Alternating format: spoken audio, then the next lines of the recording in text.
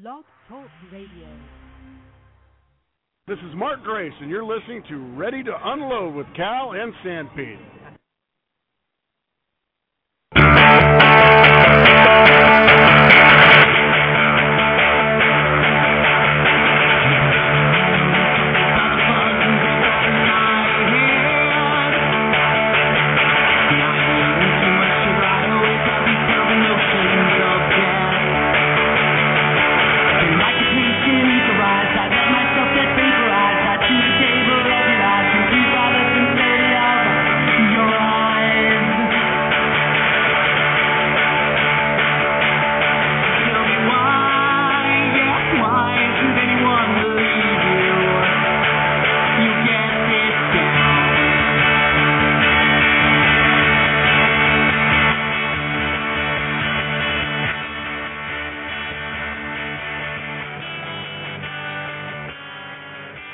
Good evening, everybody, and welcome to another episode of Ready to Unload with Cal and Sanpete.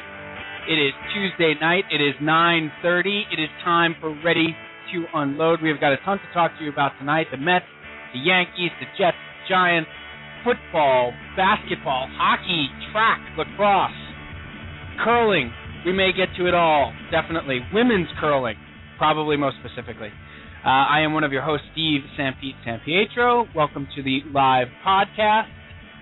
And without further ado, let's get right down to the business here on episode number 1122 of Ready to Unload with Cal and Sanpete. It's Tuesday night. Here we are. It is time to unload.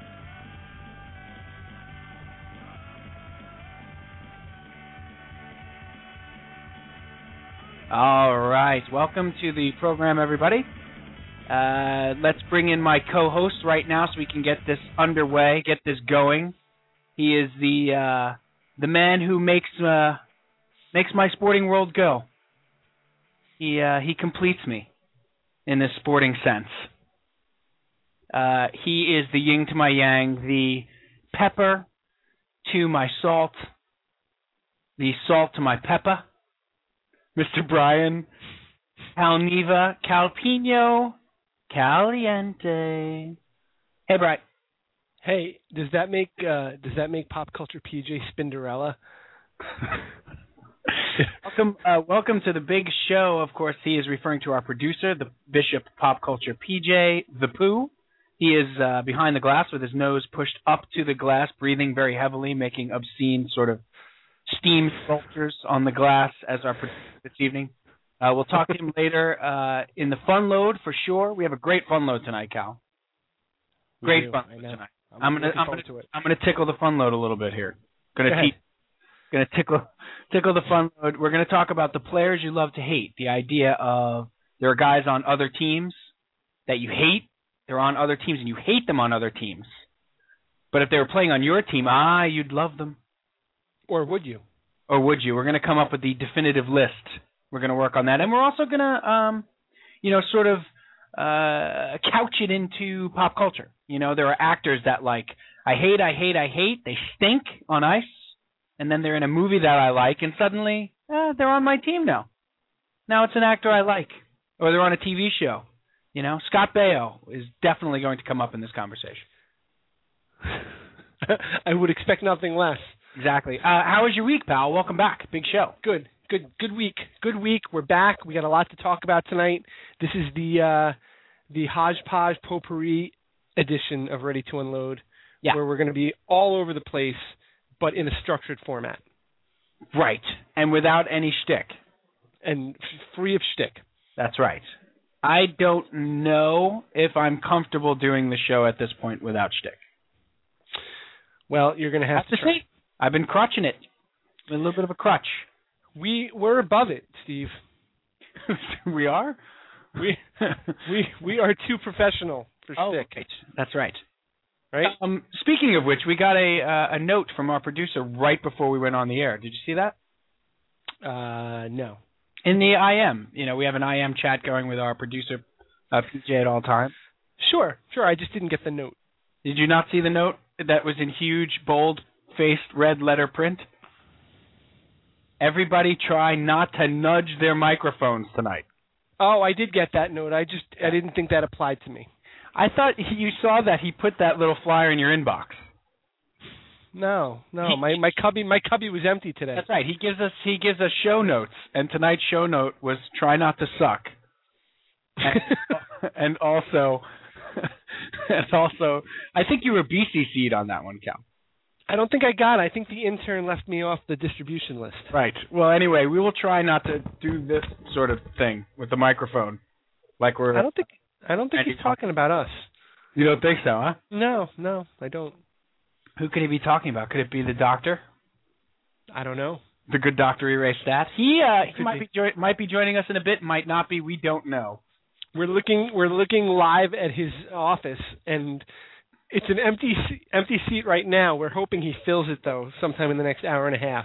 The tremendous thing is that Cal is not kidding. Like we do these. We're literally do these video chats, so we can see each other while we're doing the show.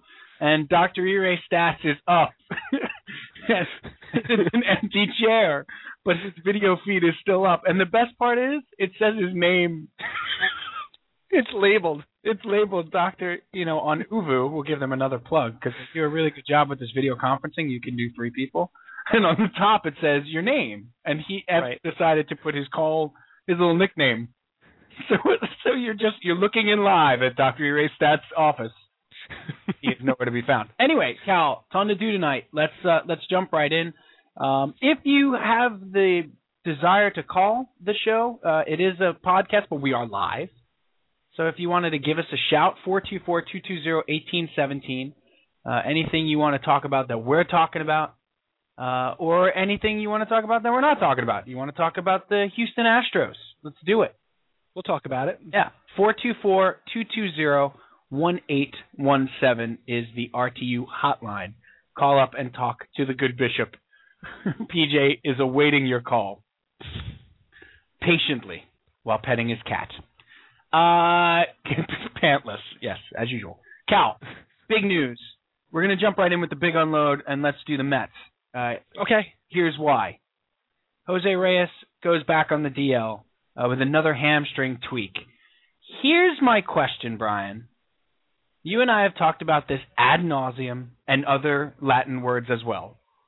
Nauseam, right. Et pluribus unum. Do you sign Jose Reyes? Is he now officially injury prone? If you're the New York Mets, he's a free agent at the end of the year. Let me start here, Cal. Is the injury helping the Mets' case? Helping their chances of signing him back? Yeah, I think it has to be. I think why? Because I think he has to be a red flag to other teams, and even the Mets too, but to any team that's looking to sign him next year. He's going to want a long-term contract for a lot of money. And I think that there's a red flag attached to him now with all of the injury woes. I mean, he's been on the disabled list twice this year. And I had read this somewhere, and I thought this was a pretty good description. We've seen the best and the worst of Jose Reyes all during this year. We've seen how good he could be, and we've also seen, how injury-prone he could be. So I think that there is definitely a warning sign attached to him, and I don't know if teams are going to be as quick to throw the big contract at him as they would have 2 months ago.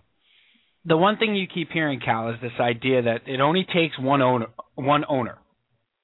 Well, I saw this in Adam Rubin's chat room. He had a live Mets chat. He usually does them on Tuesdays, and didn't write in today. Didn't feel saucy enough to write in and ask him a question. But he must have said at least 5 times in response to Reyes' questions, it only takes one owner to throw ridiculous money at Reyes and blow it out of the water, injuries or not. Right. Thus, Adam Rubin basically saying there's no chance they sign him back. Is that true with Jose Reyes because of these injury problems? I mean, obviously it's true. It only takes one owner to give him ridiculous money. It only takes one Tom Hicks to be an idiot and give $250 million. Right, but the reason why that comes up is because Met fans see the injuries as a positive in their attempt to re-sign him, thinking that his price is going to come down and it's going to fall within the Mets' price range of next year. So obviously, a beat writer has to throw the water over the fire and say, yeah, but you know what? It only takes one owner, because everybody's starting to get positive again. Like, oh yeah, we might have a shot at him. Well, not so fast. You still don't have a shot at him because somebody could still sign him. Right, and they keep citing Jason Worth and his 7-year, $126 million contract from last year. Jason Worth didn't come with the injury concerns that Jose Reyes has. No, he didn't. He's also older, which doesn't, fair. But not at a premium position, and not doesn't have the potential and the skills that Jose Reyes has. Right. At a premium position at shortstop, yes. But there's a lot of mileage on Reyes' wheels. He came up when he was 19 years old or 20 years old. I mean, he's been in the major league since 2003 or 2004. Cal, you touched on something that I do want to get to with the Mets, and then we'll move on to the Yankees and then get into all the football. You touched on something that I want to get to in a minute, but here's my final take on the Reyes thing, Cal, is this. And bark at me if you think I'm wrong. You don't have to bark, but you know what I mean. I don't bark. Yeah, I don't bark. I just had this vision of you being like you can just say, no, you're wrong. But can't you see a situation now where the Mets in that exclusive window go to Jose Reyes and say 5 for $100, and when you're done with that contract, you'll only be 33.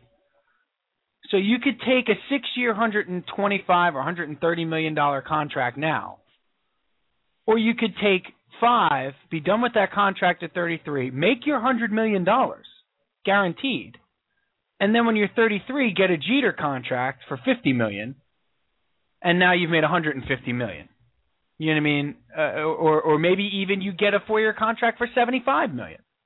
Now you've made more money. You're basically playing out 2 contracts instead of 1, and you're also not stuck somewhere for 6 years that you might hate because you've never been there. Like, isn't that the pitch? That would be the pitch. I mean, if the Mets are smart, they're going to play up this injury thing in their negotiations with him. I think they have to. They're going to say, listen, you were on the disabled list twice this year. Do you really think you're going to be able to get a better offer than this? And if you do, then by all means go, because the Mets are not going to go over 5. They're not going to go over 5 years. No. I think that's what we have to look at. There's 2 pieces to any potential Reyes contract. It's the years and it's the money. And I think the years might concern them more than the money, to be honest with you. Right. You always hear about the financial problems that they're having, and I think that the length of contract is what's going to scare them off more than the total dollar value of the contract. Yeah, but you can switch that into your favor, too, to play to Reyes. The fact that he's a sensitive kid, he's never played anywhere else. By all reports, he wants to stay in New York. He wants to stay a Met. You can play that into his favor, too, or into your favor and say, look, we're going to give you a 5-year deal, not a 7-year deal. If you sign a 7-year deal in Anaheim and you hate it, you're stuck. You're stuck there. You know what you have here. You sign a 5-year deal. You're a free agent again at 33 years old. You're going to make your $100 million. You're going to be comfortable here, and you have the chance to. And PJ brings up a great point, to find a Jeter contract. The Jeter contract is the contract that Derek Jeter just signed this offseason at age 36 for 4 years and $60 million. Yeah, well, after the Yankees signed him to that contract. I understand that, Cal, but Reyes at the end of 5 years would only be 33, right, and have the chance to get a 4-year, $60 million contract anywhere he wants. From the Yankees, because they'll need a shortstop. From the Yankees, exactly. Because he needs a Jeter contract. But it's a golden parachute. It is a golden parachute contract. You're absolutely right, Peach, in the sense that he can turn one deal where he cashes in maximum into 2 deals where he cashes in maximum and gets more money. And I think they can play to him. He's a sensitive kid, Cal. Yeah, I think they can definitely play to him. And I think as long as they offer him a reasonable contract and some crazy owner doesn't come out of left field and offer him the moon, I think they have a pretty good shot at bringing him back. Yeah, I would agree too. And I, you know something I thought of today, Cal? Good story. You ready? Yeah. So I'm coming home from work tonight, and I had a job way downtown, and my office is actually on 47th and 3rd, and the job was down at like One Penn Plaza. So that's a cab situation because I have a lot of equipment. Right. So I jump in the cab. I get a cab. It's like 6 o'clock. Traffic's going to be ridiculous. I get in the cab, and the guy has the fan on, WFAN. And for those of you who don't know New York City cabs, there's, computers like in them now, and not computers, there's like TVs and stuff that in the back seat for the passengers that are really loud. So he must have thought I wanted to listen to that, and I heard the pregame, the Mets pregame, and so he turned down FAN, and I said, no. I said, you can keep that up if you like. So I turned off the little TV in the back. He turned up the Mets, and I said, I'm just a big Met fan. Guy turned out to be a huge Met fan. We had, of course, there was ridiculous traffic on the FDR going north. Oh, good. We had a 25-minute conversation about the Mets. I mean, it was a fantastic conversation. Right. About, he said, I think he was a Latino, maybe a Latin American guy, or he just was such a great Met fan, and talking about, I want to bring him on the show. Like he talked about how, he hated Carlos Beltran, but he couldn't bring himself to hate Beltran for freezing in Game 7, and but he he was such a great player. It was hard for him, and I told him I was at that game. Forget about it. No, so he told me the night of that game, it was a Saturday night, that Game 7 against the Cardinals, right? And when the Mets lost and Beltran looked at that strike three, he said, I was driving my cab. I was downtown, and he strike out. I'm listening on the radio. He strikes out. I stopped my cab. I pull over. I made the people get out, and I took off for the rest of the night. He said, I drive my cab home. I'm too upset. I'm too crying. I said, I was, and so blah, blah, blah, we're talking. He brought up a great point about Reyes. And he brought up some great Yankee points, too. We had just this magnificent baseball conversation. But he brought up a great point about Reyes that they have to play to, and that's Citi Field. Oh, absolutely. Like, he is not going to go anywhere that is more tailored to his game than Citi Field. And again, so you tell him 5 years, you'll hit 100 triples in those 5 years. You'll be the all-time triple leader. And he brought that up. He said they should make when they pitch him, they should tell him, Citi Field is built for you. Right. Where else are you going to go that's built for your speed like that? You can go somewhere and hit 15 home runs. Who cares? So I think all these, and what a fantastic cab ride. The guy was great. Guy was so good. Let's go Mets, he said to me. Let's go Mets. All right. I was like, yeah, 2013. We're there. Did he waive the fare since you were such Mets fans, or no? He did. He did, really? No, he didn't. No. That was a hefty fare, man. I know, but I thought maybe. With tip, that was like a $29 ride. You can't put a price on being kindred spirits like that, though. You're absolutely right, Brian. And who am I to do so in the first place? That's how this story would have. If this was a Hallmark movie event, the story would have ended where the cabbie turned off the meter and said, "Let's go Mets," and you would have taken your Met cap out of your back pocket, put it on your head, and walked off. That's right. That's exactly right. But unfortunately, but alas, you'll settle for a good conversation, I guess. I enjoyed the conversation with the guy, and you know what, Met fans like that are passionate like that and stuff. It's nice to run into them. It's nice because right now and this brings us into the last point about the Mets, and then we're going to move to the Yankees. Promise. But Cal, you brought it up. There was a great piece today on was it Mets Police? It was Jason Fry, A Faith and Fear in Flushing. Faith and Fear, that's right. Great piece in response to a New York Times piece. A New York Times article. And what was the gist of the Times article, Cal? The gist of the article was basically it was written on Monday. Monday morning. It was written after the Sunday game where everybody got hurt. Sorry. Grayson Murphy got hurt. They wrote it on Monday. Basically, the author of the piece was suggesting that The Mets season is over. What reasons do you have to go to Citi Field since the season is over? And basically he invited comments from his audience to write in and kind of be as snarky as you can on what's so great about going to Citi Field. And then if you look at the comments, it's, well, the Shake Shack lines will be short, or stupid comments like that. And it was basically just making fun of the Mets. That was the New York Times article. Now, the piece that Jason Fry wrote for Faith and Fear in Flushing was in response to that, and it was basically, well, here's why we're not going to give up on the Mets, and here's why we still want to go to Citi Field. And I sent it to you guys earlier, and it really it summed up what a true Met fan feels right now. That this team is probably not going to make the playoffs. Okay, they're not going anywhere, but they're still playing hard. They're losing all of their guys to injury. Last night they came back 8-4 in the 8th inning and won the game. They beat San Diego. It was one of the most fun games I've seen all year. And it's weird because there's this dichotomy between the everybody that wants to make fun of the Mets because the Mets are the punching bag, and then there's the Met fans like us who are still interested in the season, whether they're going to make the playoffs or not.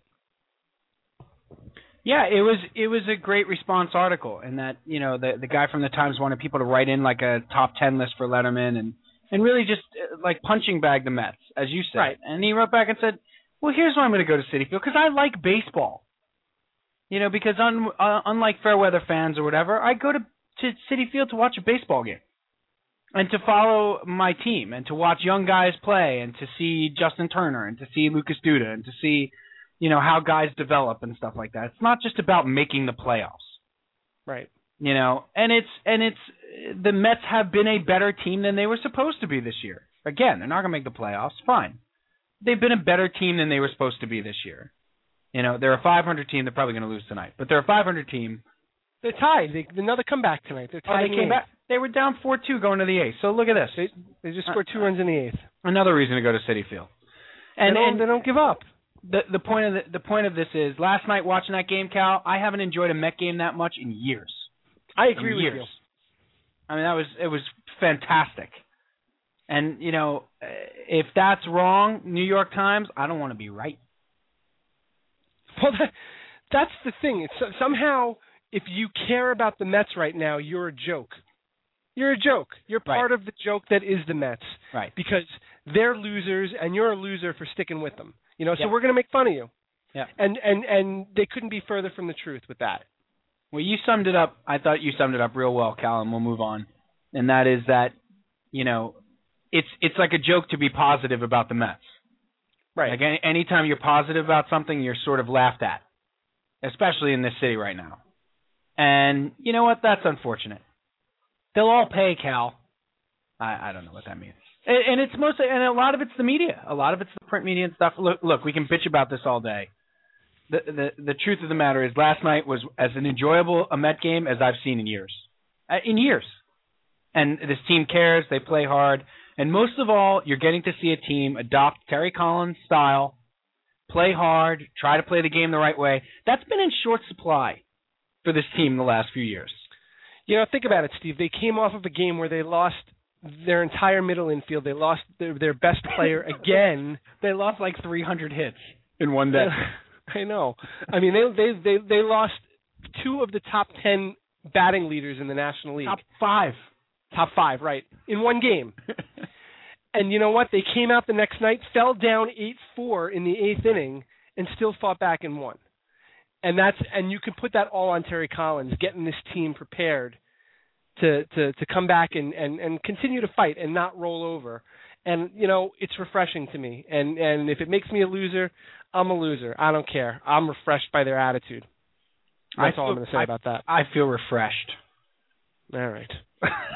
Let's move on. So we've concluded in the first part of the Hodgepodge Everything Bagel episode of Ready to Unload that we would give Jose Reyes 5 years and $100 million if we were the Mets and say, look, play in Citi Field, everything's nice, stick with the girl that brought you to the dance, or you brought to the dance, one or the other. Stick with the girl. Where you're comfortable here in New York, And maybe at 33 you cash in on another big contract. And maybe you get some Sprigadel Nice at that point. I don't know why Italian cookies are involved, but I think they should always be involved in contract negotiations. You know what it is, Cal? I'm having a cup of coffee nice. And I'd like... You got a biscotti over there or what? I'd like a cookie. I'd like a nice Sprigadel Nice. Nice. And Dr. Erastat has joined us. And he's back. He's joined us. Cal, should we give the people a little taste of the IMs that just went back and forth between... Yeah, go ahead. Yeah, I think this would be good. So Pop Culture PJ just described our last segment about Jose Reyes as this. PJ, this sounds like a heartbroken parent sticking it out through his kid's losing Little League game. And then Dr. Erastat sat back down in his office. So right. He's back. The chair is occupied. And Dr. Erastat said, except if the parents refuse to accept that their child is injury prone. No, actually, Ire, we accepted fully that our child is injury prone. We feel, though, that gives the Mets an inside track to get him for 5 years and 100, and makes it less likely that somebody's going to do the stupid Jason Worth thing. But isn't giving him $20 million a year the stupid Jason Worth thing? Not at 5 years. Not for 5 years. Oh, right. Not for 5 years. Gotcha. Not for 5 years. 7 years. That's crazy. 7 We're years. Rationalizing this. Yeah. We were talking about the fact that it's a premium position too, right? That's got to play into it. It's a premium position. Yeah. And listen, I'm a huge Reyes fan. You guys all know that. But I think this last injury kind of made me very, very frustrated with him as a player. I mean, he was rolling, and here we are again with the same injury he's had since the moment we drafted him in Fantasy League. What was that, 1999? It's 2004. Yes. 2004. It seems like a long time ago. Yes. He still has the same hamstrings, unfortunately. Same exact hamstring. Are they going to teach him how to run better again? Yeah, they're going to do that. That was great. I read that. When they taught him how to run? Right. This is a team that actually tried to get him to run differently. Right. Like teach him a different way to run. He's done yoga. He's done. Do you remember the way they taught him to run? It was like a gallop. It looked ridiculous. Walk this way. It looked like he was skipping. No, it looked like he was skipping. He skipped very quickly. Hey, before we move on, let me ask Dr. Ire if he's here. When I ask him. Yes. Dr. Ire, if you are a Major League Baseball general manager and you're looking to sign Jose Reyes to a contract in the offseason, what is the maximum contract you would offer him, knowing his injury history, yet also knowing his talent? I'd have a tough time giving him a 5-year contract, to be honest with you. I know that that's what he's going to get. I mean, there's no doubt he'll get that. But at least. I'm very skeptical of him as a player who's able to stay healthy and be effective for an entire season. And he's had seasons where he's been that way, but these past 2 seasons he hasn't, and it just doesn't seem like it's going away. Past 3, actually. Sorry, past 3, right? 09 was actually his most injured season. Right. Because last year he played 100 games. I think probably if I was a GM, I'd probably be like, yeah, I'd give it to him, but you know what? I'm probably going to sit back and let someone else give it to him first. Right, and that's what it's going to be for the Mets. They're probably going to offer 4 in the 80 to 90 range. Okay, and he's going to say I can get 5 or 6, and somebody's going to give him 5 or 6. Yeah, but I got a question for you. What team's going to give him that? Because the teams that seem to need a shortstop aren't the teams that spend a lot of money. That's where it gets scary because is the Red Sox are the Red Sox going to do this when they have Jed Lowry, they have Marcus Scudero? Are they going to do this? I mean, I don't know. Marcus Scudero's 47 years old. I could totally see the Red Sox giving him 6 years and $120 million. I could. No way, because they just gave Crawford and Gonzalez 2 ridiculous contracts. I don't They're going to give so him another one. But they'll have money. They'll have money coming off the books. Beckett is signed long term. Lester is signed long term. This is the Red Sox. They don't care. Well, they can spend the same as the Yankees. Are the Giants going to give him that contract? No. All right, so who else is out there? Who's Anaheim? I think the Giants could. Detroit, the Tigers are crazy like that. Anaheim could do that. Washington is crazy like that. Washington just gave Jason Worth Jason Worth $126 million. What would they do with Ian Desmond? Milwaukee could do it, although they locked up Braun, and they have Fielder coming off the books, right? Mm-hmm. They have Fielder coming off. Fielder. The Cardinals could do it, for all we know. What if the Cardinals lose Pujols and go after him? Somebody's going to do it, Av. Somebody's going to go cray-cray. A local talk show host, I don't know if you mentioned this already, mentioned if you're going to spend 5 years, $100 million on Reyes, why not just go a step further and spend the money on Pujols? Yeah. Your thoughts? Yeah. Because it's not a step further. It's a leap further. It's a huge step. Yeah. It's like yeah. But aren't you getting $200 million? Aren't you getting obviously the better player? Aren't you getting them? Even though he's had injuries this past year or so, a less of a risk. Yeah, but what if you just sign Pujols and then you move Ike Davis to shortstop? You might as well just do that. The problem with Pujols is that he wants 10 years. Mm. The Mets are going to be lucky to afford the 5 years that they're going to offer Reyes. I mean, let's keep in mind, and then we got to move on to the Yankees guy. Well, we don't have to do anything. Why? Why do we have to? We don't have to do anything, Cal. You're right. I'm sorry. This is a lively discussion. But you got to remember, this is a team that's still in financial trouble. I mean, we don't know that for sure. They're still in financial trouble, Cal. They're still $270 million in the red to Major League Baseball. Okay? They're in trouble. They're not in the black. They're in the red. How do you like them apples? Well, Einhorn is coming on board to save the day. And Finkel is Einhorn. I know. We have to say it. You can't. It's so stupid. Why did we have to have a guy named Einhorn buying into our team? Look, only the Mets, Steve. Only the Mets. That's right. Why don't they just have Ace Ventura buying into the team? Why don't they have some guy named I don't know, Slappy Dickerson is buying into the team? Mets new owner, Slappy Dickface. It's good. Oh boy, I don't think you can say that, but it's okay. It's after 10. PJ, do we have a dump button? We have a dump button.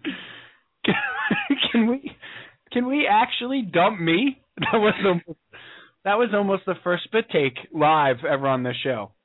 Oh boy, you almost got me to John Ritter right there. Hey, let's move on to the Yankees. We don't have to. This is a lively conversation. That's true. Well, let's keep going. We're not getting Pujols. The team is still in financial trouble. They can't. According to Adam Rubin, they can't even sign Jose Reyes and have David Wright on the same team. Right. They're going to sign Pujols for 10 years and $285 million? I mean, come on now. Mets fans are not supposed to be happy ever about anything. Look. Not allowed. I know. I'm aware. Hey, look, somebody posted on my Facebook today about my son wearing a Mets bib. He had a little bib on that said "Little Mets fan." What did he say? Some guy posted on the picture, "You making him a Met fan? That's borderline child abuse." Wow, really? Really? We're gonna go there with being Mets fans. Child abuse. Again, how many times does this have to happen now with my son, Cal? But it's not funny anymore. Like it's so played out. It's not. I get you're trying to be funny, but it's not funny anymore. Look, I don't know this guy. He probably didn't mean any harm. I don't know. And he doesn't know me, but that's the lazy late night talk show host comment right there. It's like I got nothing else to say. Let me just make fun of the Mets in some way. It's ridiculous. That's a Leno monologue joke. Exactly. Right. Let's make fun of the president. Let's make fun of Lindsay Lohan and then the Mets. It's funny. Boom. There's your Mets. There's your monologue. What's sort of funny? There's a picture of a kid. That's like child abuse, isn't it? Jimmy. I can't say Jay Leno. Is that obvious? That was close. I wonder if someone who does instant impressions could do a Jay Leno. I don't know. Do we have somebody? We haven't like that on staff. Do we have somebody around the show who works with the show that could do maybe? Boy, that would be great, Cal, if we had that. I only wish. I know. Alas, alack. He says as he strums his fingers on the desk. And now, bringing the show to a screeching halt, the Bishop Pop Culture PJ. No, Peach? No Leno impression? I guess not. I want you to guess what I'm drinking. I've never seen Jay Leno do that. Was that the impression? Is that a new bit? That was just me saying hello. Is that a new bit? Is that like the real news articles? Guess what I'm drinking during the broadcast, please. Right, that's a new bit on Leno, or is that a new bit on Ready to Unload? That's a new bit for me. Guess what PJ's drinking. I want to go. Yeah, go ahead. Go ahead, Cal. I was going to ask if it's Ovaltine. It's not Ovaltine. I was going to say an Arnold Palmer. Wow. You know, I love those. Wow. Dr. Rich, you have a guess here? A vodka gimlet. I'm having a nice cold glass of vegetable juice. Is he my great Uncle Tootie having a vodka gimlet? Vegetable juice. Vegetable juice, and it is wonderful. Excellent. Did you say it was cold? Very cold. He's having a grasshopper with Homer Bailey. You can really taste the kale. Kale was a bad choice. One of the best Cheers episodes ever, boys. Good call. You may get your pop culture status back now with that Cheers reference. That was Little good. veggie boy for you? Little veggie boy. Out of my way, old man. I got fields to plow. So moving on to the Yankees. Thank you. Tune in next week for What's PJ Drinking. That doesn't count as shtick, right? No, not at all. Because we're above that. Dr. E-Ray just sprained his neck, shaking his head yes. Are you okay? Moving on to the Yankees. Cal, the big news to me, but people are apoplectic about A.J. Burnett. I mean, I heard some of the calls this week. Release him, tar and feather him. There was take him out into a public arena and embarrass him. I've never heard some of these things about. This was ridiculous. Ridiculous. Did the Yankees not win a championship in 2009? And he pitched pretty well there. He pitched very well in that series. They arguably don't win the series without him. In 2009. Here's two things here. I understand that the Yankees are upset losing 2 out of 3. Yankee fans are upset losing 2 out of 3 to the Red Sox this past weekend. But look, there's no danger of them losing the wild card. It's back and forth. It's they're going to jockey back and forth for first place in the AL East. But one team is going to be the wild card. One team's going to win the AL East. So settle down. Okay? I understand that you're worried about the rotation, but you can't compare A.J. Burnett to Oliver Perez. It's not even close. I mean, come on now. You're going to release him? Release him. I mean, they didn't release Keigawa. They're going to release A.J. Burnett? Yeah, they're still paying Keigawa. What was his line tonight, E-Ray? Burnett was pitching tonight against the Halos. Looks like he went 6 innings. Okay. I got it. He went 6 innings, gave up 4 earned runs, 3 walks, 6 strikeouts. It's still 4-4 in the bottom of the 8th. Right. That's a complete A.J. Burnett line right now. Listen to me. If Oliver Perez at any point in any season was 8-9 with a 4.54 ERA, we would take that and run. Yeah, after he signed the contract, because he did win 15 games. Oh, before he signed. That's right, before he signed the contract. Right. But yeah, I think the angst over A.J. Burnett is confusing because it's as if like Yankee fans have just realized what he is. That he's a 500 pitcher who had essentially one good year. Right. I mean, and he has got a world of talent. Nobody will argue the fact that he's got a ton of talent, but he has never been able to put it all together, and he's now 34 years old. This is not some plucky rookie who's struggling to find his way. This guy's been in the major leagues for about 13 years. At what point do we say he is what he is, and you live with it? He's not going anywhere. You live with it. They're not gonna demote him and start Ivan Nova over him in a playoff game. Right. You know, they're not going to put him in the minor leagues. They're certainly not going to release him. I feel like it's a distraction from the real story this week, and that was Posada. I mean, I feel like all the craziness is a distraction from the fact that Posada is basically done as a Yankee. Yeah, like they're taking his at-bats away, and they're thinking about calling up Montero to DH and stuff. That was the story to me. But is it because that story had been played out already that they make it? I think you know why it wasn't a story, because he didn't react to it the same way that he reacted earlier in the season. He reacted to it in a better way, as more professionally this time. Well, more accepting. Well, more accepting. Yeah, I mean they've done everything but take his uniform away from him, literally. Yeah, I mean I thought that was the bigger story, but I thought it was overshadowed by the fact that people want to run Burnett out of town. And, his numbers this year, I mean, Jorge's numbers are terrible. That's obvious. But this time when he was demoted, it was sort of like, he was sort of like, yep, you got me there. I can't, I'm not doing it. Not good. Dr. E-Ray, you've watched the saga that is Jorge. Yeah, and I've loved him, of course, but he's just been terrible, and he looks done. And I have a question for you guys. Is there a parallel for this situation in sports where the guy that you tutored, yet despised, comes up, is now your manager, and is the person who single-handedly is driving the stake into your heart?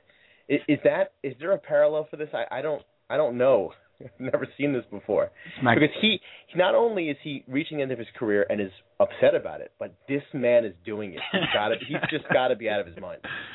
Yeah, and you know what? Georgie's been a bit of a diva to begin with. I mean, Georgie, very much so.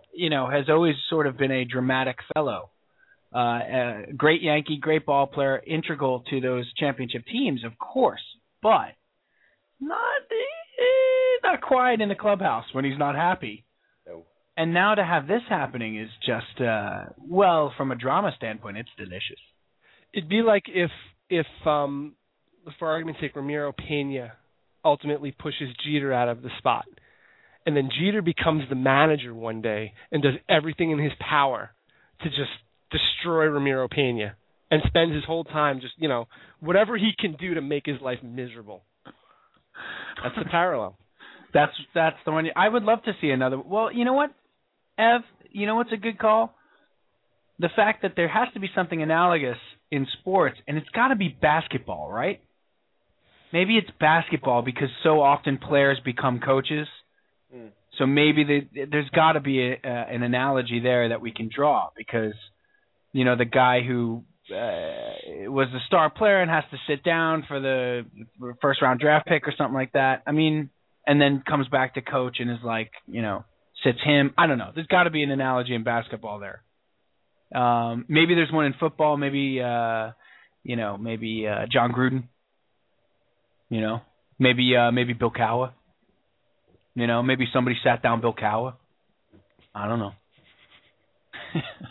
But I do love it, Ev, as far as like the Bronx Zoo goes for the Yankees. Now, let me ask you this, Evan. So if you're taking AJ Burnett, they're going to keep him in the rotation. They're not going to put him in the bullpen. They're going to let him go out there every fifth day and try to work it out. But moving towards the playoffs, can you see them taking away a start from him in the playoffs? Absolutely. There's no doubt about it. Like, you have to, right? You keep him in the rotation during the regular season, and then when you get to the playoffs, you have three guys, and CeCe's going to have to pitch every third day. Listen, it's very trendy to say it right now, but I don't think his rotation spot is secure right now. I think that if Hughes and Nova continue to pitch well, and I think there's no doubt in my mind Girardi takes him out. As much as he loves Burnett from the Florida days, I just think he's just not performing, and I don't think there's any chance he makes one start in the playoffs this year. I don't think there's any chance it's happening. I'm telling you.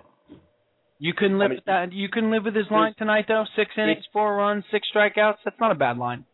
No, it's as usual. It's not a line that shows he battled in any way because he's not. He didn't leave with a lead as usual. It's just a typical Burnett, and I just don't understand how you could possibly have him start a playoff game if everything stays the same. If Colon and Garcia pitching this way, if Nova and Hughes pitching this way, how do you give a start to Burnett? I don't see it. Well, but that's the huge key you just hit on, right, Cal? I mean, Colon and Garcia. Right. I mean, they have to be pitching the same way that they're pitching now. Yes, they do, of course. Exactly, and even just be healthy. Gosh, it's going to be an interesting last 40 whatever, how many games it is for the Yankees here to see how this rotation pans out.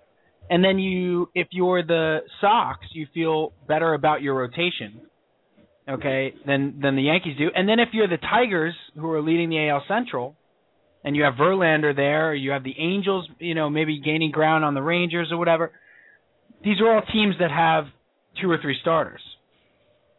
The Yankees right now are CC and pray for CC.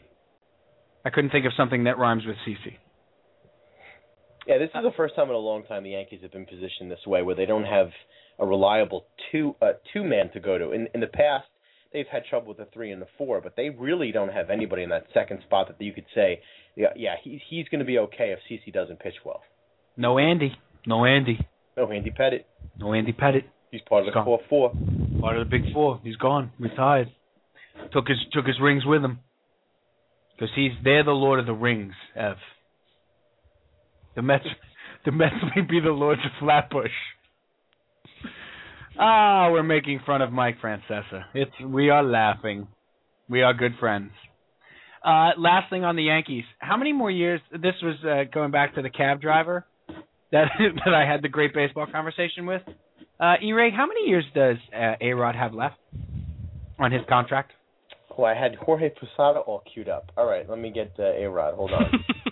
Wow. Because I can't believe I was thinking about the contract that Posada got and how it was basically because the Yankees were afraid the Mets were going to sign him. 4 years, $52 million. Unbelievable. What a contract. All right, let me punch up A-Rod. At age 35. Yeah. He is signed through 2017. 2017. So you have 6 seasons left. Mm-hmm. At $30 million a year, is that correct? That's a 10-year, $275 million contract. $27.5 a year. Right, he's scheduled to make $31 million this year. That's not a bad. What? Yeah, but in 2017 he's a cheap $20 million. Now, Ev, and we're going to move on to the Jets and the Giants in a second. But Ev, what do you do?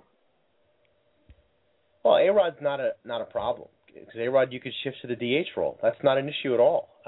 Jeter's a bigger problem, and Posada, you got to try to get a bag of balls for. It's just the way it is. So next year, you're going to be okay with A-Rod moving to the DH role for the next 5 years at $30 million a year? I think I'd be okay if he stays healthy and puts up 35 home runs every year. Ah. Yeah. Well, is he going to hit 35 home runs this year? I don't think he's going to. Well, I don't think he's going to do it this year, but I think if he stays healthy. Next year he should be healthier? Are we heading towards some sort of big reveal here that I'm unaware of? No. Did he just? He's got 13 this year, right? What does he have? I don't know. I'm just nudging. Well, he hasn't hit 35 since in a couple of years now. Yeah. The last time he hit 35 was 2008. I just don't think he's going to get healthier. Oh, I think years of the HGH is going to build up some sort of protection. Well, anyway, the cab driver was offended by this. He was offended and he was an admitted Met fan, but he was upset for the Yankees. He was like, I can't believe this. 6 more years of this nonsense. I was like, hey, they can afford it. Don't worry about it. PJ has decided we're going to call my taxi driver Desi. I have no problem with that. Thank you, Desi. Cal? Yeah. Let's move on to the Jets and the Giants, huh? Shall we move on to football? I'd love to. It's been an interesting 10 days of training camp. Holy cow. It sure has. You almost forget there was a lockout, right? I have not forgotten. I'm still offended. Well, hey. I'll get past it. The thing with the Jets, Cal, is that it seems that they're a terrible team. Tell me why the Jets are a terrible team, Cal. Well, the Jets are a terrible team, obviously, because they let 3/4 of their wide receiver core go, and they can't possibly expect 3 new receivers to learn this offense in the next 3 weeks. Impossible. And let's not forget, the most important part of all of this, Mark Sanchez is no Drew Brees or Tom Brady or Peyton or even Eli Manning. And what about the D-line, Cal? Oh, the D-line. I mean, they let Sean Ellis go. Without Sean Ellis, there is no way they're going to be as effective as they were last year. All they have are unproven, untested rookies. So you know what? All you Jet fans out there that were looking for a return trip to the AFC championship game, you better make other plans because they're taking a step back. All right, great. So how about the Giants? The Giants have done absolutely nothing. Yeah. So what's going on with the Giants? They're a disaster as well, I feel like. Dr. Ere brought it up the other day. He says, doesn't this just feel like a 4-12 season waiting to happen? And it really does have the feeling of a bad season, just like everything going wrong. Philly loading up with Dream Team NFL edition. Dallas is primed for a comeback season this year. Tony Romo coming off a broken clavicle from last year. Well done. I had forgotten about that until I went and looked at my fantasy team from last year. Right. That's the only reason why I know that now. And the stark reminder that, yes, indeed, he destroyed your season. Yes, we can all look back fondly on the fact that you pegged him as the big, as your first-round pick. Am I correct? Yeah, he was. I built my team around Tony Romo and Dallas Clark last year. He's not the best GM in the league for nothing, folks. And may I remind both of you that you owe me draft picks this year. We'll talk about that later. I do not owe anything. I do not owe you a draft pick. No, I do not. We'll talk about it later. What draft pick? No, we'll talk about it now. No, that's fine. The Giants, I think, Prince Amukamara breaks his foot on his first day of practice. Their first-round draft pick, that's a bad sign. Osi Umenyiora, they're willing to make concessions to try to have this settlement come, from the impasse that it's at. That's not looking great. I feel like this is a really rough time for the Giants, and yet this is the kind of Giants. You know what was hilarious? I was waiting for the first quote, and I got it 3 days ago. Of feels a lot like 2007. All this stuff is going wrong. Feels just like 2007. I'm starting to think that the Giant players use that for anything. Right. Like there was whatever could possibly happen. There was a mild earthquake. Right. during training. Right. The coffee was cold, just like 2007. I went to the store today. They were out of eggs. It's like 2007 all over again. It's like 2007 all over again. Have you seen the footage of Osi Umenyiora riding the stationary bike? He's still technically protesting the fact that he doesn't have a contract, yet he's competing he's participating in the workouts, and they show him riding the stationary bike, and he's as half-heartedly as a human being could be pedaling a bike. It's hysterical. He's wearing his number 72 jersey, right? And he's just sitting there, I'm just doing this because I have to. Yeah. I don't want to be doing it. Yeah, he looks like the guy at the gym who's there, I guess I'll go. Fine. Yes, the membership was a gift. Fine. There's a lot there with the Giants that can go wrong for sure, but they do have veterans there.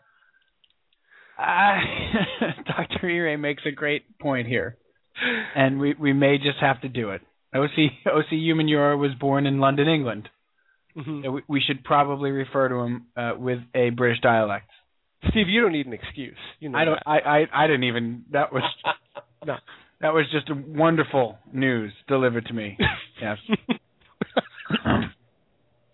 I believe that we shall talk about OCU Manura as if he were Michael Caine. Why does everything I say come in a fragment? I have not completed a sentence in 14 years. God, I love Michael Caine. You know what the best Michael Caine line of all time is, right? My brother Scott. We were talking about how Michael Caine is in everything, right? He's been in every movie ever. And my brother Scott goes, I got my wedding video back. Michael Caine's in it. That guy is in everything. He gets so much work. That's right. The quintessential Michael Caine line now is probably some men just like to watch the world burn. Anyway. No, so getting back to the Jets, though, it's tragic, Cal. It's a disaster. They have no chance of having the offense click. Sanchez has no chance. The only according to a local guy, the only thing today is that Sanchez is entering his third year. That's what's going to save them. You know what else they've done is they've replaced all of their good character guys with just questionable character guys. So their chemistry has taken a hit in the offseason as well. Yeah, no, the chemistry has taken a hit because they had a bunch of choir boys last year. Right, Braylon. They got rid of good soldier Braylon Edwards, who's only on parole right now and facing a suspension. Braylon Edwards is on whatever, like the actual legal version of double secret probation. Like he's on probation in like 7 states now. But they got rid of Right, Derek Mason comes in with a checkered past and a horrible reputation. He couldn't possibly be a veteran leader. There's no chance he can learn an offense either in 5 weeks. He's only been in the league 16 years. There's no chance. Hey, it's the age-old tradition. When a team is on top, you take shots to try to knock them down. Yep, it's the narrative. It's the narrative right now. It's the narrative in the media, and it's also because, and we're going to get to this in the fun load, everybody hates Rex Ryan. Right. If you're not a Jet fan, you hate Rex Ryan. So how else to take shots at the team but completely question everything Mike Tannenbaum and Rex Ryan have done in this offseason? But Steve, let's talk about the receiving core because they have revamped 3/4 of the receiving core, but have they really taken a step back like everybody says they have? I think it's arguably a wash at worst, and it has the potential to be so much better than it was last year. What do you think? There's no way to tell, Cal, because you have no idea what Plaxico Burress is going to be. Right? Plaxico Burress is the key to this. So they re-sign Holmes. He's got another year in the offense. He's 27 years old. He's clearly a number one receiver. So to say that the receiving core is a disaster is ridiculous. You still have a number one receiver there. Mm-hmm. Okay? You have Plaxico, who is arguably going to replace Braylon Edwards. Nobody knows what he's got in the tank. When he's at the top of his game, now he hasn't taken a hit in 2 years, but he also hasn't taken a hit in 2 years. He probably hasn't been this healthy since he was 15 years old. And let's not forget, and I hate to use this as an analogy, but it kind of fits. The last guy that came out of jail with something to prove in the NFL was Michael Vick. And what kind of season did he have? Right, and it took him a little while to get his legs under him, and I think it'll take Plax a little time to get his legs under him, but he could arguably be a tremendous upgrade over Braylon Edwards in the red zone. And let's face it, boys, bozos, that's where they stunk last year. That is the biggest place they need to improve this year. They were the third worst team in the NFL in the red zone last year. And this is the year Mark Sanchez has to get them in the end zone. Field goals don't get it done.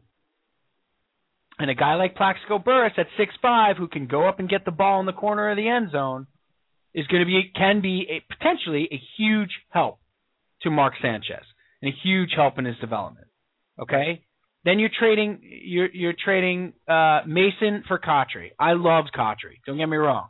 Jericho Cotry, solid soldier, good ball player, clutch receiver, great possession guy, some big games. Loved Koch. Okay, but Kochry wanted to leave. That's first of all. That's getting overshadowed. Right. That the Jets cut Kochry for Mason. No, Kochry went to them and asked for either a trade or to be cut because he's thinking about his next contract. And he doesn't want to be a third receiver when that next contract comes up. He wants to be a first or a second. And Steve, not for nothing, the Jets didn't have to trade him. They could have kept him. They didn't have to release him. He's on a contract. Right, they didn't trade him. They released him. Right. He would have been unhappy, but the Jets were perfectly within their right to say, well, you know what? You signed a contract. You're our receiver, and you're going to play. And you have 2 years left on that contract. And you have 2 years left on that contract. You're going to honor that contract. But what they did was they released him so that he could go find a better opportunity. That's right. No, but they're a terrible organization. They mistreat guys all the time. They're classless. Yeah. And Dr. Ray throws out these numbers for you folks at home, these delicious stats. Kochry last year, 41 for 433. Mason last year, 61 for 807 touchdowns. Okay? So, you know, is it a wash? It may be even an upgrade, right, Ev? Ev? Yeah, I think we have to forget one thing about Kochry is that Kochry essentially has been overachieving ever since he joined this league. Okay, he was drafted out of the 4th round. He was never considered to be an elite receiver. He's absolutely not ever considered a number 1 or number 2 receiver, really. He doesn't have super speed. He's got great hands. That's about it, okay?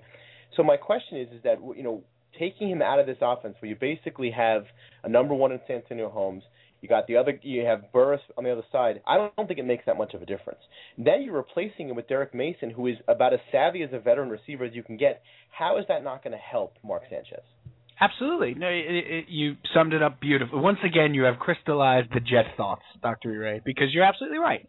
So that could turn into an upgrade. And people, I think, you're absolutely right too, E-Ray, that people are mistaking the love of Kochry because he's a gamer and he's an overachiever with actual production, like actually what's going on the field. And then the 4th receiver spot with Brad Smith, okay, Brad Smith goes to the Buffalo Bills, is going to be by Jeremy Curley, who is a receiver first, the kid they drafted out of TCU. TCU, thank you. The kid they drafted out of TCU, Cal, is a receiver first, quarterback second. Brad Smith was a converted quarterback to receiver, and that's taking nothing away from Brad Smith. But supposedly this kid is electric, and he's more of a receiver than Brad Smith was.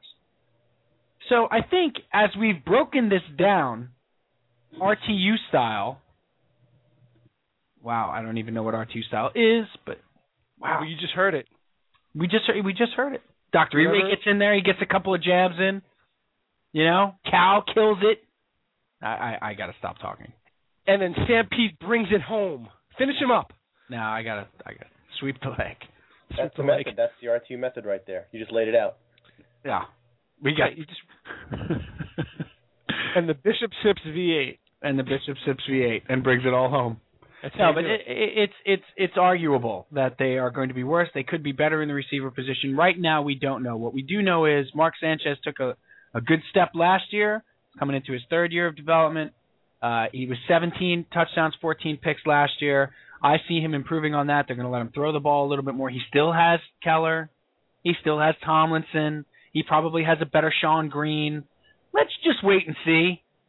Okay, but that's not the narrative, Cal. We know all about narratives here in New York. No. Don't go against the narrative. Yep. Well, we just did. How you like that? Yeah. We're so tough. One of the things... Wow. We are not at all tough. We are totally not tough. Hey, behind these microphones, we can be as tough as we want to be. That's a good point. It's as if we have a pen in our hand. That's right. Right? That's an excellent point. And we don't mean to come off as know-it-all-y at all. We're just sort of refuting the idea that the Jets don't know what they're doing in the offseason and have taken a huge step back. We don't know. Now, listen, we don't know it all, but we're passionate about what we think we know. Again, is that a tagline? I'm going to cut. Mark that. PJ, mark that, please. I do that on purpose, yeah. Racket. No, we gotta mention this because Dr. Ire just gave it and just told us this, and I gotta mention this. Dr. Ire tells us Ocho Cinco, still settling in to the New England area, will be living with a fan, a Patriots fan, for the first 2 to 3 weeks of the season. He has not picked that fan yet. Wow. This was on ESPN. This is that is almost word for word from ESPN too. I did not, elaborate, or I did not embellish. No need. That is no need. I mean, he has basically decided that this is what he's going to do, and I think it's going to be a lot of fun for everybody. What could go wrong? That sounds so Belichick. That's such a characteristic of a Belichick player, to bring in a fan or to go live with a fan. Now, it's got to be filmed, right? Come on. It's got to be filmed. We have to have, this has to be a reality show, is it not? Like just him sitting on the couch getting a call from Belichick. And the roommate answers, You know what I'm envisioning? I'm envisioning the guy that lives with Larry David on Curb Your Enthusiasm. Right. That's Ocho Cinco. Apparently, his only prerequisites is that the fan has to have internet and has to have an Xbox. So a psychological. Boop. Hey, you've reached John and Ocho Cinco. Leave a message. Leave a message at the beep. Boop. Oh, man. Hey, speaking of crazy AFC East players, have you heard that Channing Crowder is retiring? Yes. Yeah. You heard about this? No more fights with Rex Ryan, I guess. He's out. But did you hear his explanation? 27 years old. Is he going to live with Ocho Cinco in New England? No. He was on with Sid Rosenberg down in Miami. And here's his quote. I woke up, saw my pregnant wife, and all the teams talking to me are way up north, and I said, I don't want to do it.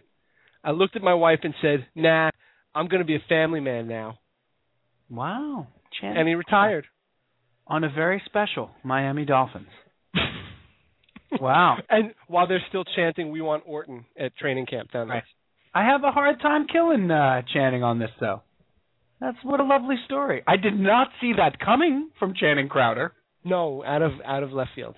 If you listed the 14 reasons, the top 15 reasons that Channing Crowder would retire at age 27, that would not be among them.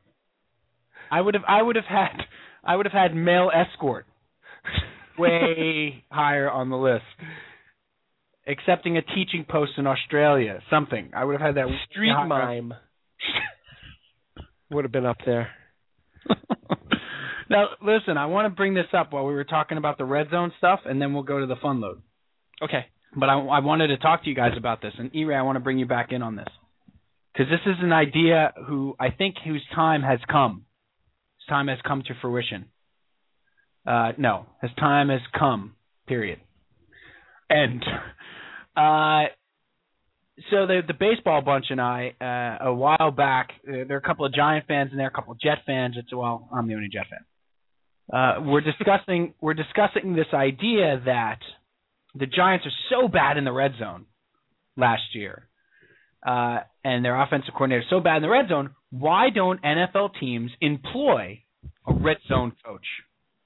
A red zone coach, a guy who calls plays in the it could be a girl too. Let's not get sexist. Calls plays only in what? It could be a girl, Dr. Ray. It could be. He's laughing heartily. You women should know this. It could be a woman. I don't know about a girl. It could be a 15-year-old girl. just like she's an absolute savant when it comes to offensive playbooks. Wait. Hollywood is calling. I think we're onto something here.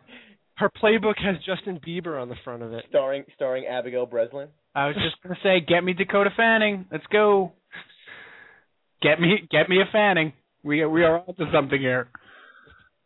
The idea is you have a red zone coach whose whole job is to design your red zone offense and call the plays down inside the 20s. And my buddy Jimmy argued for this for the Giants.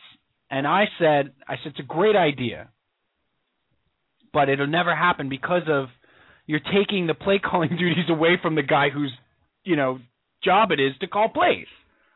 And right. we went back and forth on this for like 2 days. It was great discussion about this. Like, you have specialized coaches in baseball.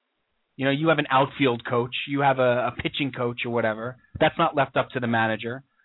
Why shouldn't something that's so important not have its own specialized coach?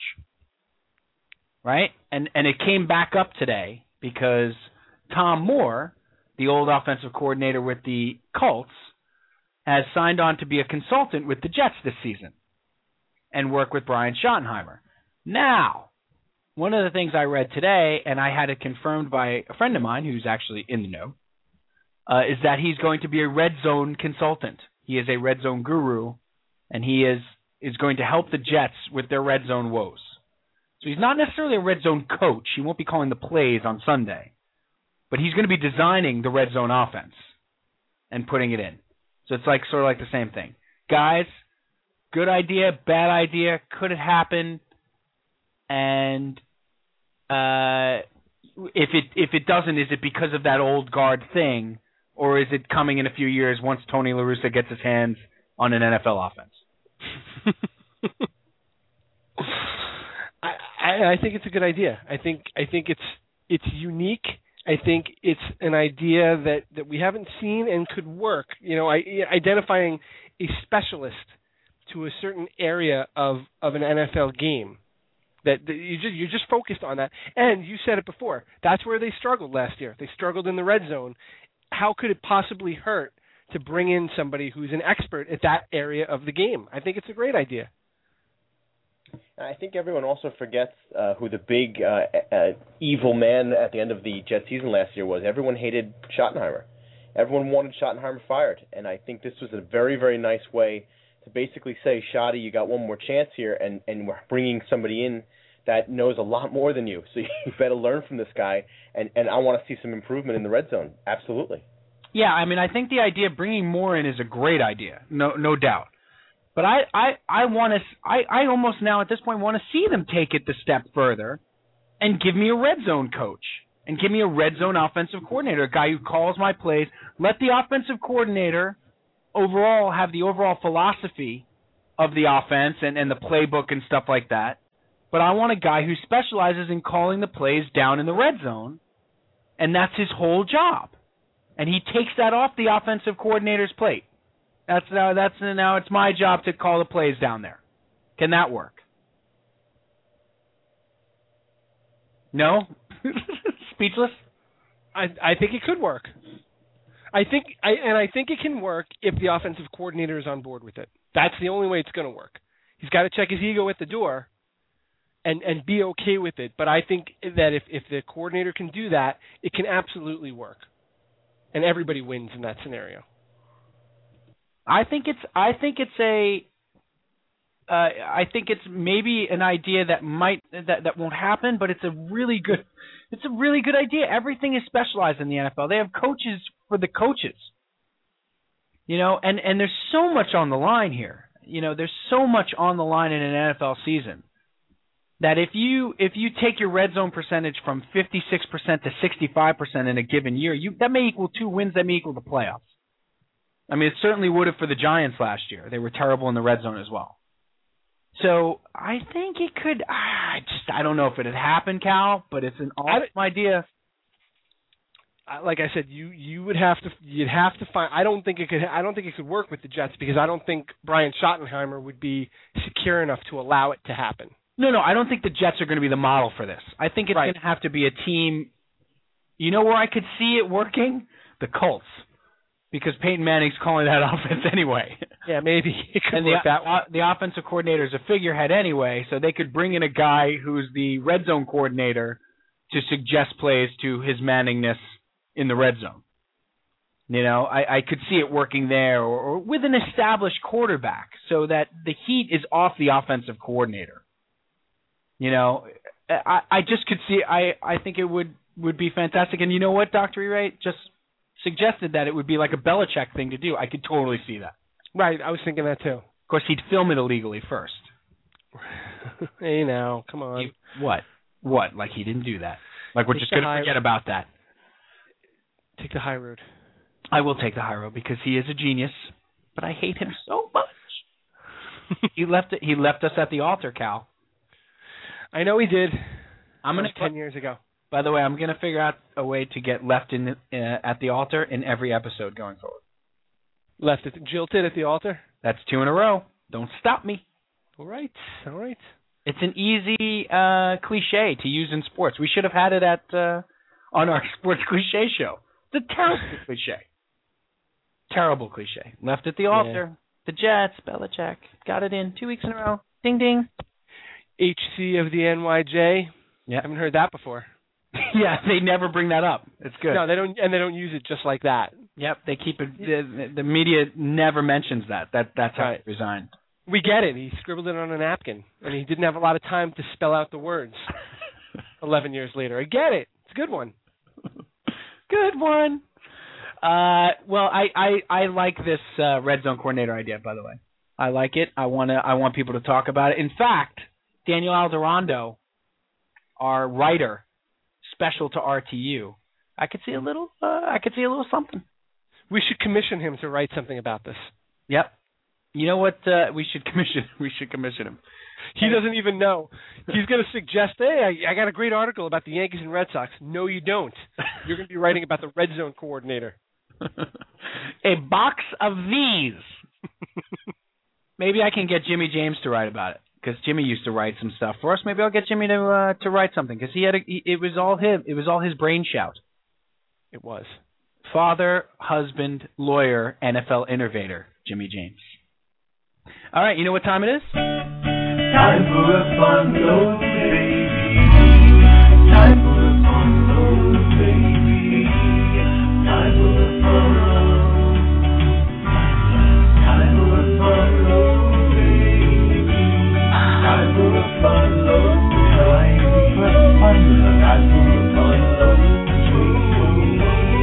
Time for a fun load.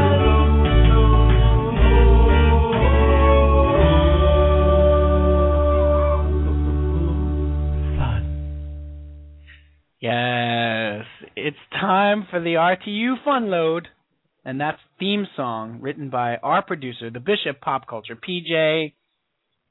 Dr. E-Ray-Stat has some thoughts on the theme song. They're going to have a production meeting, maybe a little later. Did I hear Gavin McLeod this week? I think it Love Boat. I think it was Gopher. Maybe that was Mike Grandy. Love of Beach Boy, actually. That's what I couldn't place it. It was who? That was Mike Love. Mike, he's still alive? Alive and in the studio. What's he doing in Freehold, New Jersey? Passing through. Passing through. Just passing through. Playing the Enormo Dome or Yeah, he was down here at Freehold Raceway Park. That's a good Park. Wow. That's a good gig. Tonight in the Fun Load, what we wanted to talk about was the players you love to hate. Guys, you know what made me think of this? The other night, of course, the Phillies and the Giants got into a brouhaha, a melee, if you will. And Shane Victorino of the Phillies charged the mound sort of, but then decided he didn't want to charge the mound so much. And I was thinking about it. I'm like, God, I hate that Shane Victorino. But if he was on my team, would I love him, Cal? So I want us to come up with a little bit of a list here. I want us to go back and forth. PJ, I want you in on this as well. I think it's especially appropriate considering who the New York Jets coach is, Rex Ryan, who everybody loves to hate. But if he was your coach, would you love him? So let me throw this out, Cal. Who's your most disliked player in baseball right now? Right now? That's right. Oh boy, the most disliked player, probably Shane Victorino. It's probably Shane Victorino. Yeah. Now the question becomes: would you want him to be a Met?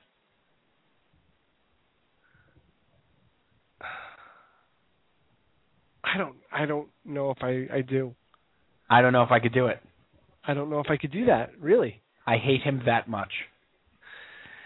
Well, let me ask you. What did PJ say? There's no way I'm going to be able to get through this fun load without playing one clip. There's no way. But this is a shtick-free zone. Do you know how hard it's been for me to not hit buttons this whole time? Dr. Ire, you had to live with this once. You had to live with this being a Yankee fan, and Roger Clemens became a Yankee. Wade Boggs became a Yankee. I mean, you have to live with this all the time as a Yankee fan. Johnny Damon. Johnny Damon was my example. Right. Goodness. Sorry. Babe Ruth became a Yankee. That's right. How did you feel about Babe Ruth coming over from the Red Sox? I didn't like it in the beginning. I said, who's this fat bastard? This guy will never be successful. Seriously, though, E-Ray, like, this is a Yankee fan has to be able to do a dissertation on this. Yeah. Do you is there one guy you could think of, past or present, that absolutely couldn't be a Yankee? Or has that been exhausted? Dustin Pedroia. Oh. So when you sign him in 3 years... Oh, I love him. I do love him. I have to be honest with you. I love him as a ball player, and I hate his face. So if Cal and I already decided that we don't want Shane Victorino to be a Met. He's actually a guy we love to hate so much. I don't want to see him come to my team. You know who's another one? I'll give you another one. Let's hear it. Mike Pelfrey. But I want Pelfrey to go away. Oh, we have him. Oh, wait. That's right. He's on our team. Oh, this is such an interesting dynamic for me for one reason, and bringing the Yankees into this is genius. I think it goes up by the level goes up by the sport, because in baseball we're used to it, especially if you're a Yankee fan, you're used to it. Like, did you ever think you could root for Johnny Damon? Oh, the answer is yes. Did you ever think you could root for Roger Clemens? Oh, the answer is yes. But if you take hockey players or football players, like Esa Tikkanen, Cal. Okay, could you ever see Esa Tikkanen as an Islander? Ever? No. Dale Hunter? No. Right? Like, I think the more contact in the sport, the more it goes up. How about Jason Taylor as a Jet? Wait, what's that now? How did we handle that last year? Jason Taylor becoming a Jet. Again, football. Maybe there's something about seeing the guy's face. I don't know. It didn't bother me as much as I thought it would. But like a Dan Marino would bother me. I think that Taylor's a good example, though, because I think what happens is that after the signing happens, the press conference, the training camp, the team's all aboard, I think it starts to get watered down and you start to buy into it. I think you really do. I think, Dustin Pedroia becomes a Yankee. In 3 weeks, I'm in love with him. Same thing with, even though I never caught on to Clemens because he's such a douche, I bought into Damon, and I bought into Boggs, and I just did it. Is this a situation like I said with the hockey guys? There are guys I'd never want to see play for the Islanders. It wasn't like I hated them on other teams, but I would love them if they were Islanders. Like Esa Tikkanen, I would walk the other way. I said good day, sir. I would almost not root for him as an Islander. I'd want him to be hurt or something, traded. There are guys like. Is there a difference that guys that you don't ever want to see play for your team? Like, I think Shane Victorino now falls into that category. Chipper Jones. I wouldn't mind, Larry. Is that right? How's that possible? The guy's hitting 780 against you in your career. I've come full circle with Chipper. Is it because he's a lovable old veteran now? He's crusty now. He's like Is that why? Yeah, and he named his kid Shea. Is that really true? Was after Shea? Yes, it totally was. Yes, that's The HEA. biggest slap in the face to Met fans I've ever seen. He didn't do that. He's not honoring the Met fans there. Exactly. He's saying, I own you so much, my child's name is Shea. That's not what he said. And that is kind of what he said, his Steve. daughter is City Field. which is unfortunate for her. PJ, let me ask you a question. You listen to us talk with this sort of passion? That's passionate. It gets me revved up. It gets my juices flowing.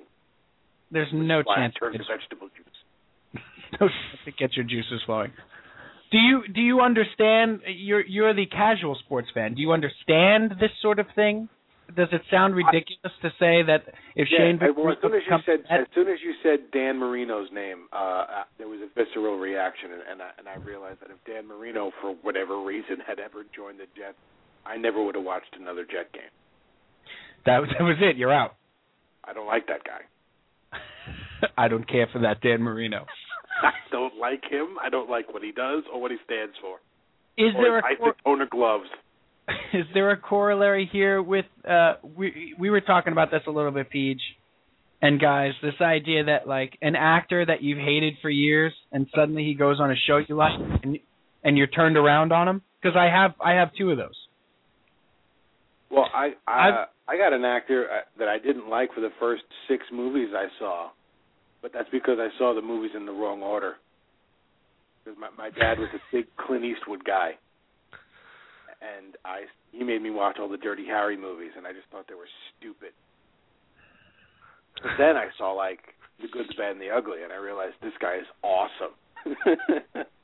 So you got turned around on him. He got traded. I got turned around on Clint Eastwood. Yeah. He got traded to your team. He got traded to the Western. I had this with Jeff Bridges. Oh, did I hate Jeff Bridges? Oh, did not care for him at all. Sketchy early career. Other than Last Picture Show, there's not much going on there for 10 years. Even Last Picture Show, I didn't care for. I will fight you on the streets of Brooklyn. Oh, come on. It's an overrated movie, and you know it. You're an overrated idiot. I will kill you. That movie is great. I guess I'm not getting traded to PJ's team. I thought we were going to play another trivia contest when he said that. I don't like that movie. It's an overrated movie. You have one, PJ? I had an extremely lightning fast topic, which was I was talking to my dad about the Jets, and I said something about Rex Ryan, and he turned around and he said, "What? Who? What? Cookie Monster?" He called him Cookie Monster. I don't know why. So I was just thinking, off the top of your head, what are some nicknames you might come up with for Rex Ryan? Cookie Monster is definitely not one of them, but fantastic. What do you mean, Cookie Monster? What? Clearly, I guess you saw him in a blue shirt or something. I'm not sure. Clearly, Mr. C was hitting the Anna Z a little early. I don't know. Everybody who follows the Jets know that his nickname is Tommy Two-Tone. 8675309? Is that Jetty? Nicknames for Rex Ryan. Big Mouth. Boy, that's original, Steve. Good job. I used to be a comedy writer for Roseanne. I think that's clear. How about the governor? I like the governor. I like the governor. That's good. The Thing. He's the Thing. He's sort of undefinable. He's Joe, right? He's Joe. He's like Joe from Reservoir Dogs. He's the Thing. Yeah, you could go with a little. What's the purple guy? Grimace. Go with a little Grimace. You know what? Maybe that's what my dad meant. I think the Hamburglar. He's not always on the ball with his references. I bet you he meant Grimace, and he said Cookie Monster. I got an example here. You may have just cracked a code. I think an important code was cracked just now. What were you gonna say? Getting back to the actor comparison here. I'll give you an example. I hated I'm going blank here for a second. You hated Going Blank? Yeah, I did not care for him either. Billy Blanks? You hated Billy Blanks? Terrible movie, Going Blank. Lance Blank? Can I give you a quick one of someone who I thought was the great? The Bourne Chronicles. What's the guy's name? Matt Damon? Matt Damon. Everyone who could like Matt Damon after School Ties, and then you throw him in Rounders, sports, movie kind of, and you love him. Yeah. He's an interesting case because he did Good Will Hunting after that, and all of a sudden you return around because he's such a jerk in School Ties. He's just the worst, and an anti-Semitic one at that. So good for him to be able to shed that. Jeff Bridges until The Big Lebowski, and then even after that, it took me 4 or 5 movies to come back with him. Now I'm a big fan. Big fan. Don't like Jeff Bridges in the 1979 King Kong? Oh, man. Any other ridiculously bad movies you want to bring up? Yes. I think when it what I do. I think when it comes to there's also a long list of guys who get on TV shows that I like, and I can't say that I hated them, but I got to bring Ed O'Neill into the conversation here because he's had a tremendous renaissance. That guy, unbelievable. He's had a tremendous renaissance on Modern Family. I grew to hate him on Married with Children. A little bit one note right there, yeah. And also, it was always, you're better than this. You're better than this, Ed. I know you're better than this. Then he and made I Dutch. hate him. And you weren't sure. And then he made Dutch, and I came back. Cal, let me ask you a question. Could you put together an all-hated team for the Mets, position by position? Guys you would never want to see play on the Metropolitans. We have our center fielder and our third baseman. Yeah, well, our catcher is Yadier Molina. Excellent. Clearly. That's an excellent call. How many Yankees can we put on this team? Yeah, you'd have to put Kirk Gibson in the outfield. Oh, well done. So Victorino in center, Kirk Gibson in left. Right, Kevin McReynolds in left or right. He was a Met, though. I keep confusing it. Who else did we hate? We hate Emilio Bonifacio right now. Okay, he's a new one. Okay, he's a new one, but he's a guy that I hate, but would take him on my team. I agree. Derek Jeter is a guy that I hate, but would take on my team. Okay, we'll put Jeter at short though. That's comfortable. Jeter at short. Yep. We need a second baseman, Jeff Kent. Easy peasy. Now he counts in both ways because he was a Met, but he was more not a Met than a Met. He hated playing for the Mets, which absolutely qualifies him for this list. Yeah, so he's definitely on the list. We need a first baseman, though. Shouldn't be hard. It shouldn't be hard. Shouldn't be hard. Can we put Pat Burrell at first base? Yeah. We got Pat Burrell at we got to put Pat Burrell on this team somewhere, do we not? Yeah, definitely. Hey, you know who I'm going to throw at shortstop? Jimmy Rollins. I don't ever want that guy on my team. No, I don't like him at all. No, don't care for him. Do not care for him one bit. He insists upon himself. He insists upon himself. The all-hatred team. That's a good-looking team. There's got to be more. I mean, pretty much all of the 2002 to 2008 Yankees. I hated all of them. That's solid. Garrett Sheffield, Kevin Brown, Mike Mussina. Hated them all. It's a who's who of who we never want to see play for the Mets. Ooh, I just got an actor who I hated till he came to TV. Who? Rob Lowe. Hated Rob Lowe. Nice. Wow, I'm surprised. West Wing. Did not like his work, and then the West Wing, of course. You know what? I'm gonna tell you that I got saved, or I liked him when he came to my team when I saw him in Wayne's World. So I'm gonna say before West Wing. I'm gonna say him not taking himself seriously in Wayne's World and then in Austin Powers. I arched my eyebrows at that. I said, There's probably more here, but I wasn't a supporter. Dr. E. Ray? Did you have something? Yeah. You raised your hand.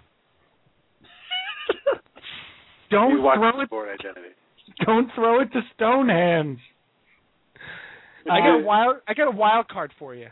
Nice. Not an actor per se, but an entertainer.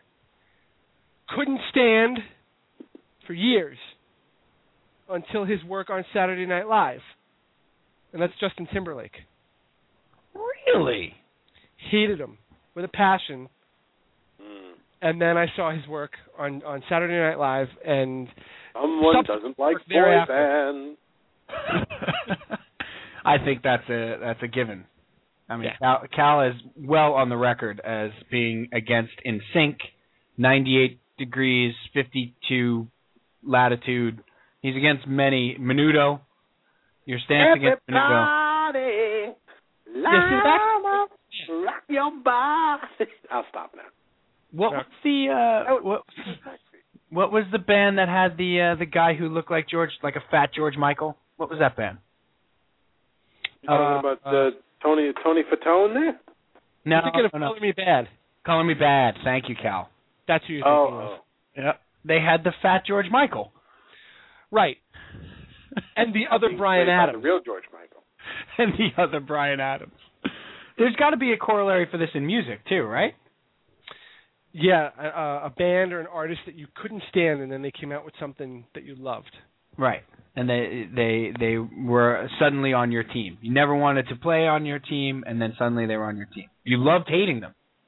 I wonder if that's an interesting question. Like there are bands that I enjoy hating. How about if you hated them, but then you kind of opened up to them, and they didn't come out with anything new, but you just kind of rediscovered what they did and found a new appreciation I for think it. I think that would be George Michael for me. Really? I didn't like the Color way Me Bad? Fat George Michael or regular George Michael? The 80s incarnation. Wake me How up about before the you sports go. machine?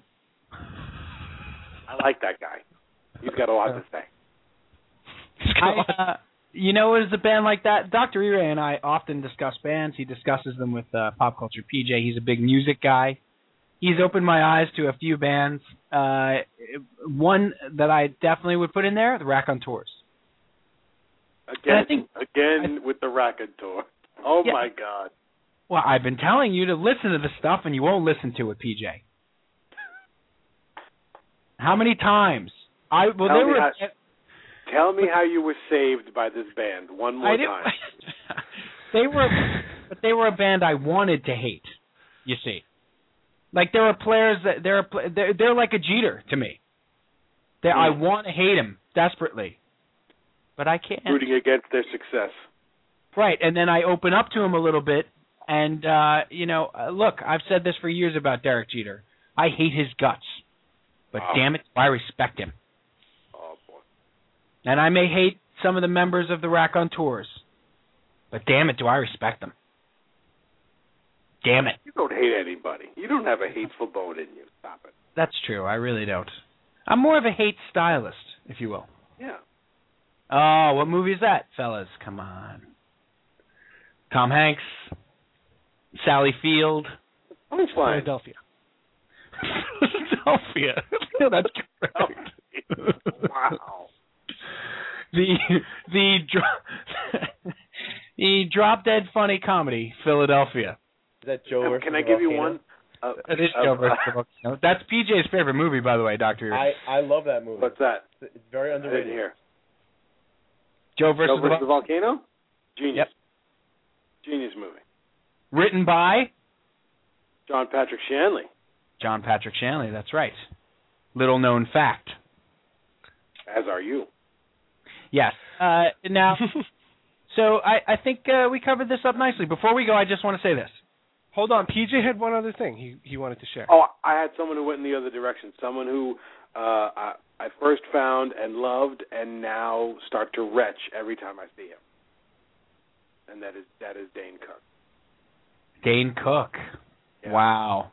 Really wore himself out with me. And you never want Dane Cook playing on your team. Is that right? No, not necessary. I was discussing casting the other day. We were with a guy I work with. We were just talking about like casting a goof movie, which, by the way, we need to get back into on the Fun Load in the next couple of weeks. We got to cast something or recast something or whatever. But I decided to put Dane Cook in the role of like an angry judge in a big like jury courtroom movie. I figured a little stunt casting, and we'd go Dane Cook as the angry judge. I like that. Wow. Why? He's got no gravitas on screen. Exactly. He's empty. He's That's off. It's irony. I see what you're doing. That's why it's called stunt casting. Yes, Dr. That's right. We're casting the tale of the 12-year-old girl turned offensive coordinator in the NFL, starring Abigail Breslin. Look, Princess Coordinator. The Princess Coordinator. I like that. I think we got to bring a Fanning in here. Princess Gridiron. Dr. E-Ray says that's perfect. Princess in the red zone. Yeah. That's it. Book it. I want to be in the Princess in the Red Zone business with you guys. Let's The Rock and Dakota Fanning.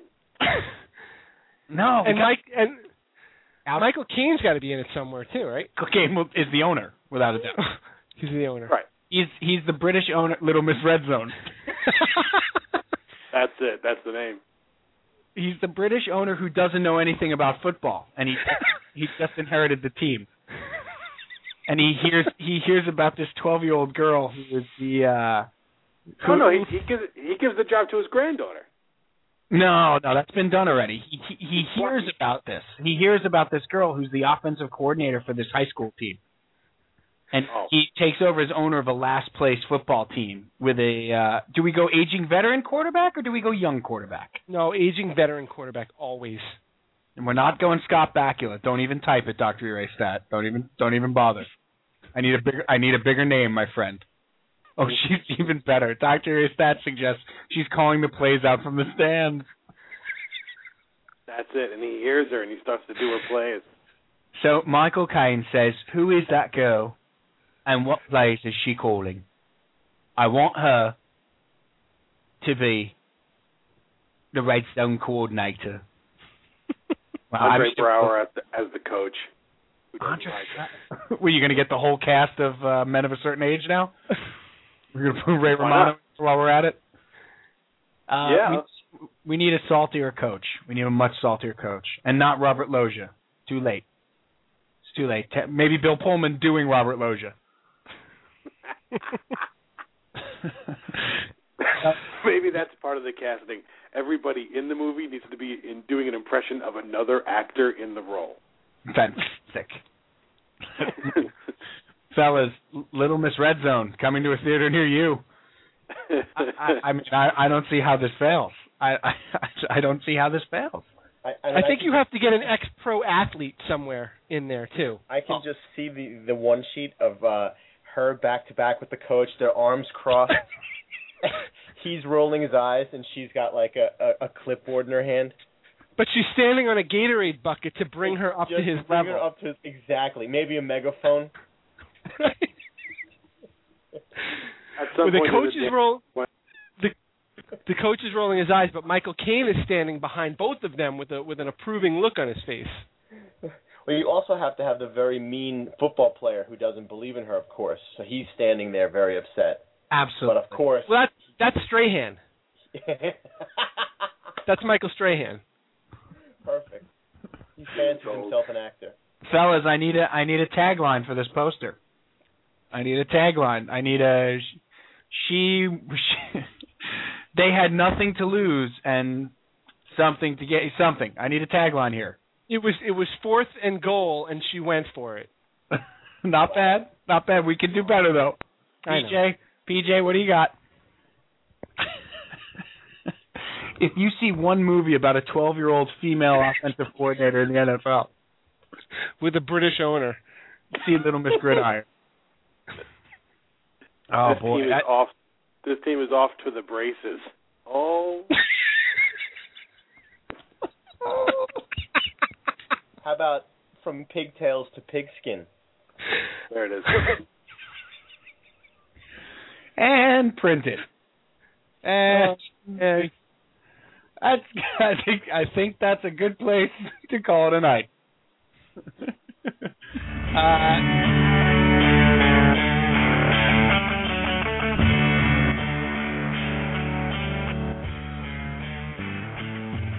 All right. That is all the time we have on Ready to Unload with Cal and Sam for this week, episode 11-22. Thank you so much for joining us. PJ, thank you, my friend. No shtick.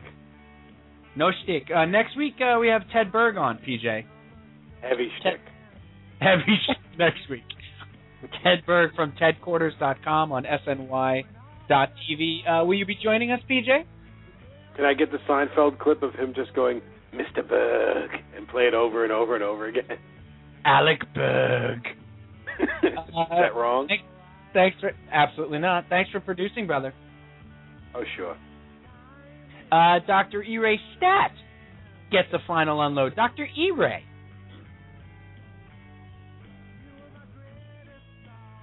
Fantastic. He's not the best color man in the business. You know what he's doing right now, Cal? He's off putting up posters. He's making calls. He's on IMDb right now. That's right. No, I'm really, really trying to come up with a tagline, honestly. It's gonna kill me all night. He's got friends in Los Angeles. He's making calls right now. Calling AB, calling Alan. Have I got a hot one for you? Cal, final unload. My final unload is a happy second birthday to my niece Megan. She turns 2 today. She's such a big girl. We're all proud of her. Happy birthday, sweetheart. Aw. There you go. That Brian Calvi making me cry. Nice. He's like a Johnny Depp. My final unload is I'm going to quote Cal from a couple minutes ago. The Mets won 5-4 tonight, and hey, they're 2-0 since the season is over. So good for the Mets. And honestly, last night was probably one of the most enjoyable Met games I've seen in a really long time. I actually stood up and cheered when they won. So you know what? It's a scrappy team, and I'll be at Citi Field again this season. I don't know about anybody else. Anyway, we'll see you next week for Ready to Unload 11-23, where again we'll have Ted Berg from tedquarters.com on the SNY.TV network of blogs. Ted is a great guy. We're going to talk about the Mets and Taco Bell and Dr. E-Ray Stat and his tagline for this movie. So we'll see you next week. Thanks, everybody. Good night.